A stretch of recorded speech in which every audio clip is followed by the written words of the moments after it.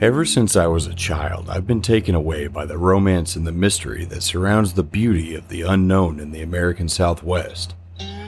Growing up in the Southwest, it was never a surprise to see an old rock or adobe building just wasting away in the desert, sometimes even whole towns. I'd often get stuck in my own mind for days at a time, just consumed with the thoughts of the stories that these places could tell. Even just to lay my hand on any of these pieces of history was almost like living in a fantasy world, a world in which times were different. It was an escape, and I loved it. Well, for each of these places, there are stories and legends that made them what they were, and that's what I want to find out. I'm not talking about well-known towns or well-known stories either. No.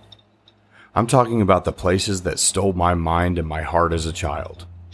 I'm talking about the forgotten towns that call the American Southwest their final resting place, many of which most people have never even heard of. You see, most of these towns were founded during harsh times in an even harsher part of the country. No doubt you had to be resilient to make it.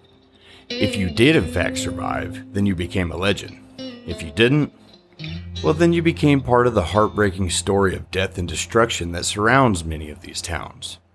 Either way, that's what we want to find out. We hope you'll join us as we uncover the stories that are begging to be told by the lost souls of the people and the buildings that surround these all but forgotten communities.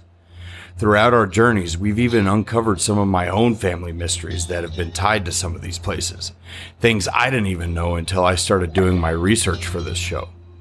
So please, get comfy, turn the lights down low, and check out Backroad Legends of the American Southwest on Stitcher, Spotify, iTunes, Pocket Casts, and Overcast, and on Facebook, of course. That's Backroad Legends of the American Southwest. And thanks for listening.